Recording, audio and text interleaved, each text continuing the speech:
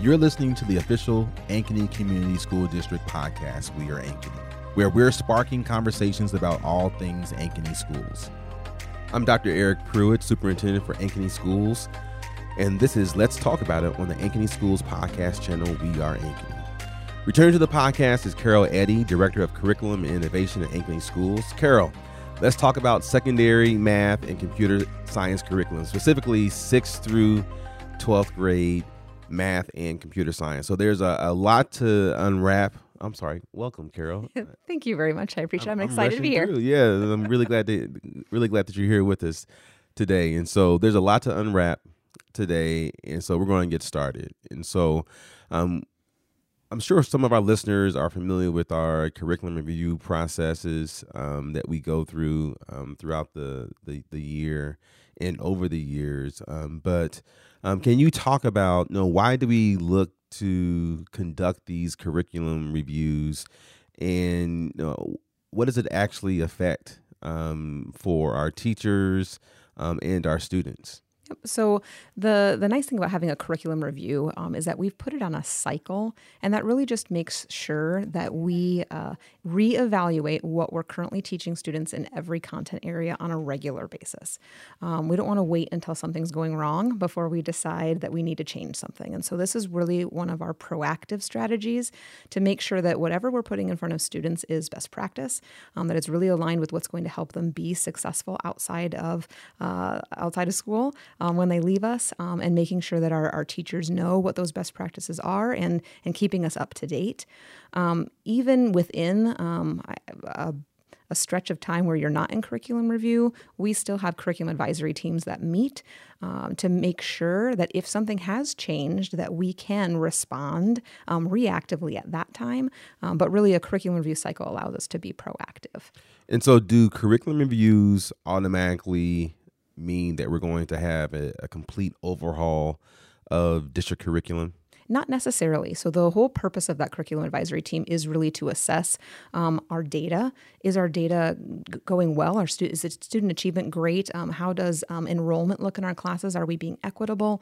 And if everything looks like it's going well, then we can not change anything or change very minimal things. Maybe it's just a resource that's now outdated and we need the next version of it.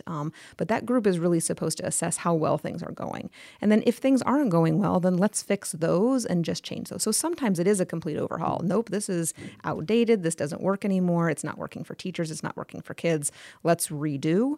Or there's maybe new standards that are out. Oh, we've been using these old standards. Those are no longer the ones that we need to be using. But sometimes if it's the same standards, it may be just tweaking some things or just making sure there's maybe additional professional learning so all of our teachers are back on the same page again with one another. So you mentioned course selection as one data point with regards to what this curriculum committee looks at. What other data points are indicators that we may need to change curriculum?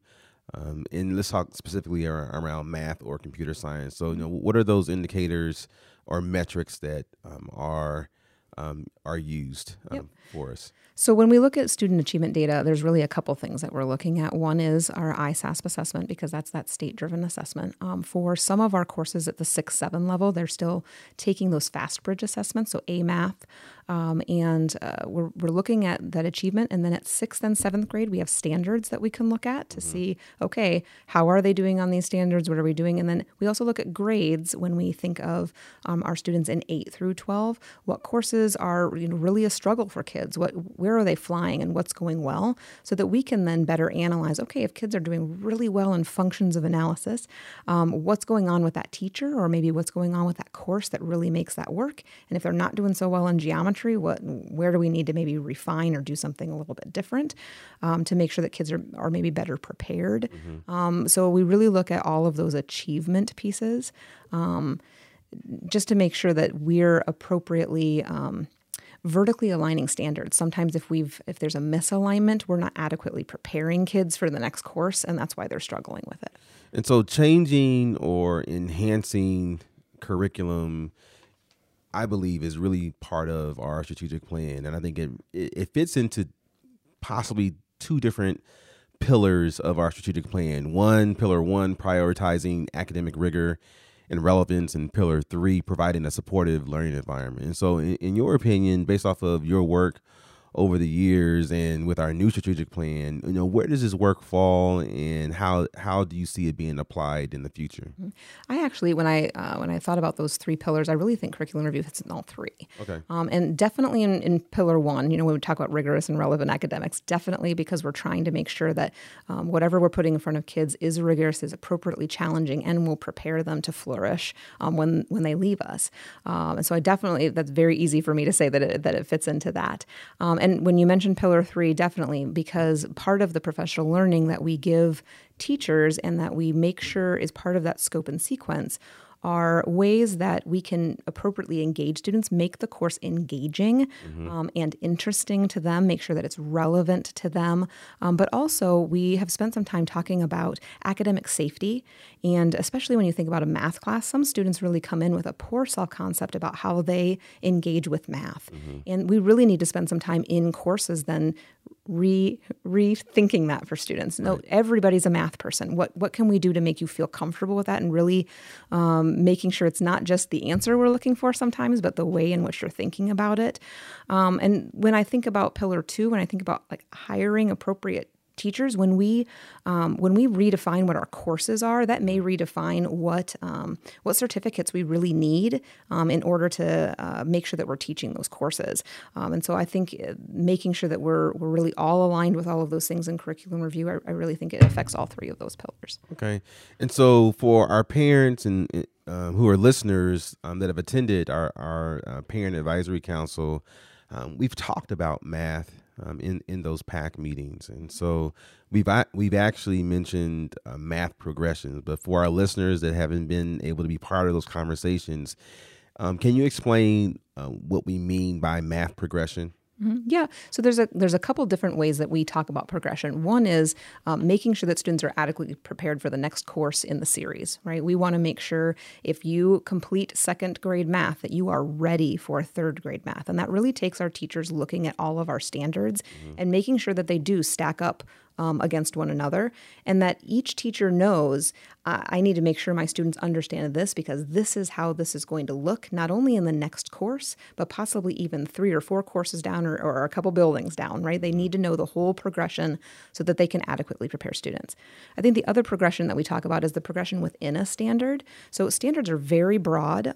There's lots of learning that needs to occur. So when you see those, I don't know, there's probably like 12 words in a standard, right? It's a lot of learning. And so what does it mean for a student to just touch into that, just beginning to understand? What does it mean to progress in that standard?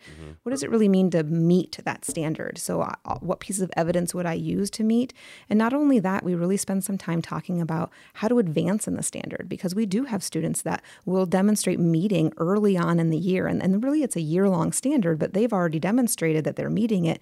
We don't want them to sit at meeting for the rest of the year. We want them to be able to be exposed to that standard at a deeper contextual level or a deeper conceptual level as well. And how can we engage those students and keep them learning, even though they might have demonstrated that meeting? Okay. And so for earlier in a previous episode, we talked about what math looks like in our elementary school. And so for our parents that have 5th graders that will be rising 6th graders this summer, what can those 6th grade students and parents expect with regards to math progression when they get to our middle school? Yep. So when you think about elementary, most of the standards are around a computation strategy, right? We still want them to conceptually understand and procedurally be able to do computational math. But when they start to get to 6th grade is where the shift starts to occur. And really by 7th grade, you've almost made the shift completely. And certainly by Algebra 1 and 8th grade, you have. And that's really changing from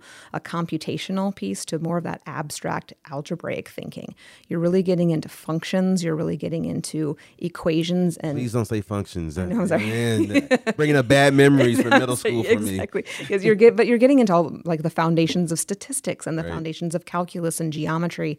And those are all very abstract concepts, which is one of the reasons why we wait until they're a little bit older to get to them. But really, it does start to shift, and it's less tangible for kids. So sometimes we need to spend just a little bit more time understanding those kinds of things. The other thing that starts to change is in elementary school, they're all, I would say, grade level based courses where the course is named by the grade level. It's 5th grade math, it's 6th grade math. Even in 7th grade, it's still called 7th grade math, or will be with our new curriculum review change. But in 8th grade is where we now want to make sure that we're really we're putting the appropriate challenge in front of students by naming courses appropriately. So there will be an 8th grade math course for students that are great at math, but really don't foresee themselves going into calculus or going into a STEM-based industry. Anyone who is really interested in statistics or interested in a liberal arts and science degree, or they want to go out into even accounting, some of those kind of things, they don't need the calculus background in order to do that. And so by going to 8th grade math and then Algebra 1, that helps keep the pace adequate for them, where they'll still get to Algebra 2 within their high school context and still be able to engage in those electives, but they don't need all of the extra math that sort of comes along with a calculus track. And then the other sort of area in 8th grade is an Algebra 1 course. So skipping that 8th grade year and really going right into Algebra 1. And then they all proceed on to geometry after Algebra 1, but then there's 2 options for Algebra 2 now. So we have an Algebra 2 stats course, which is really supposed to set students up for statistics or any other coursework where an analysis of data is really important and being able to calculate that way. And then we've got an Algebra 2 calc course. So there's really making sure that those students are ready for calculus. And there's a couple electives in there that help you transition between, because a lot of students don't know where they want to go or what they want to be yet.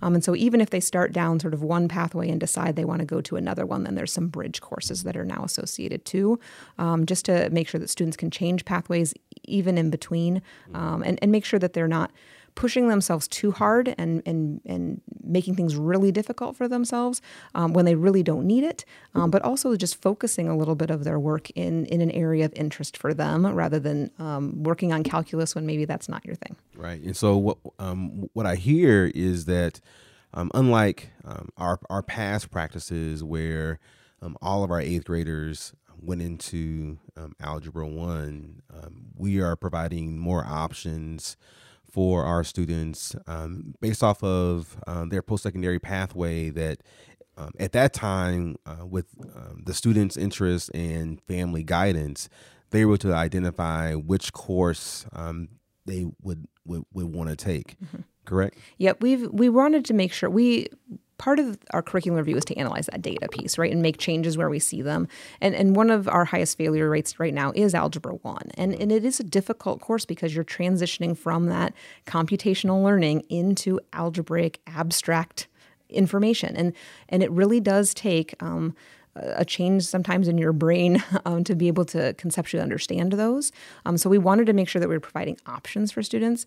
And we also wanted to make sure that we were aligned with post-secondary plans. Right. And not everybody is on a calculus track. That's not something that they're interested in. So we don't need to push everybody towards that track either. Right. So can we provide options for students so that they can still be prepared for what they want to do without engaging in something that maybe they're just not interested in? And so for our parents that may have children in 6th grade or 7th grade that are going to be transitioning into 8th grade next year, what are some guidance that we can provide those parents around how they can assist their child in identifying, which course they should be taking moving forward? So one of the biggest things I would want to talk to students about is, where do you see yourself right now? I know it's difficult as a 7th grader to maybe identify exactly where you want to go, but they usually have a fairly good idea. They've gone through some interest inventories and Naviance at this time. Mm-hmm. So there should be some indicator for them on which level of math they might need. They can also judge it on how well they even like math right now. If it's really just not a high interest for them, then choosing the 8th grade math course will sufficiently set them up to do whatever they want to after school. And if they change later, okay, I really did decide I want to go to calculus, calculus, like there's another class that they can take. But if they're still really confused, I would encourage them to reach out to their math teacher, right? Their math teacher is going to be able to say, hey, the foundational standards for Algebra 1 are these 3 standards, and you're really struggling with these. I think it would be a good idea for you to take Algebra 1, not your 8th grade year, but your 9th grade year. Let's spend another year in 8th grade math, where not only can you get some more information on these standards, but get some foundational learning around those Algebra 1 standards, so you're really set up very well to do a nice job in Algebra 1. I mentioned earlier, kids have sometimes a really poor concept of math, and I think that's sometimes because we've put them in a course where they're not quite ready for. And we don't want any student to feel like, I'm not a math person. I Right. can't do math. And when we put them in Algebra 1 way too early, then that's what we're promoting sometimes for kids. And if we can say, hey, it's okay. You're still going to meet all your graduation requirements well before you need to graduate. You'll still be able to get to those mathematics electives. You don't need to go so fast if you're not interested in doing that. Yeah, so for our listeners, Carol just mentioned a term called Naviance. It's actually not a term, it's a platform. Naviance is a post-secondary platform that K through 12 school districts use to help our middle school and high school students plan their post-secondary goals and track their progress throughout their time in middle school and high school. And so in addition to tracking their progress with post-secondary planning, there are also opportunities for our counselors to issue interest inventories to help guide those conversations as a child matriculates through middle school and high school around their interests in careers, in potential schools that they might be interested in attending once they graduate from our district. And so for our parents out there who are listening, and you have children in middle school or high school and you've never heard of Naviance, please have a conversation with your child today about their Naviance account. Log on with them, get their username and password. If they don't have it, reach out to your child's counselor to get their username and password and begin navigating that platform together until your child graduates. And so for our listeners, we're also embarking on some computer science innovation. And so can you take us through the priority standards for computer science? Yep. So one of the nice things to know about our computer science program is we have a robust program in computer science and have had for years. And so at both of our high schools, we have had computer science courses. The biggest changes are not only in standards. So the state of Iowa has adopted sort of the new computer science standards. So that's one of the biggest upgrades to all of our computer science courses. Teachers knew what students needed to learn, but didn't really have standards to guide them in it. And now we have standards. So it was the selection of standards and making sure that we've got a really good progression of learning for students. So those pieces not only include things like programming. So a lot of people, when they think computer science, the first thing they think about is coding. But there are lots of other learnings that happen with computer science around algorithms and understanding sort of that if-then kind of language, understanding web design and how all of that needs to be programmed, as well as cybersecurity. So one of the things that we did with computer science, knowing that a lot of students, yes, can go on to a post-secondary institution and learn more, but we've got a lot of students who love computer science and can go immediately out into the workforce. And so what might we need to change about our programming so that we can best prepare students for both of those avenues? And so before we had so many programming classes and very minimal in any other pathway. So now we still have quite a few programming classes and making sure that they're getting to JavaScript, making sure they're getting to HTML, Python, all of those different languages we still want them to learn. But we're also now sharing a pathway for web design so that they can really experience how to build a website and make it work the way that you want it to, as well as cybersecurity. Now we'll have a cybersecurity 1 and 2, and that will really set them up either to go into the industry or go to a DMAC Career Academy or DMAC Academy on on cybersecurity. So we've really tried to make sure that industry had an opportunity to comment on what courses we were planning on offering so that we could make sure we were as up to date as possible. Computer science is one of those where it's on an every 7-year cycle, right, but we need to evaluate it much more frequently with how that changes. Yeah. As technology changes, we need to more frequently look at what we're teaching around computer science. Yes. We don't want it to be obsolete. Exactly.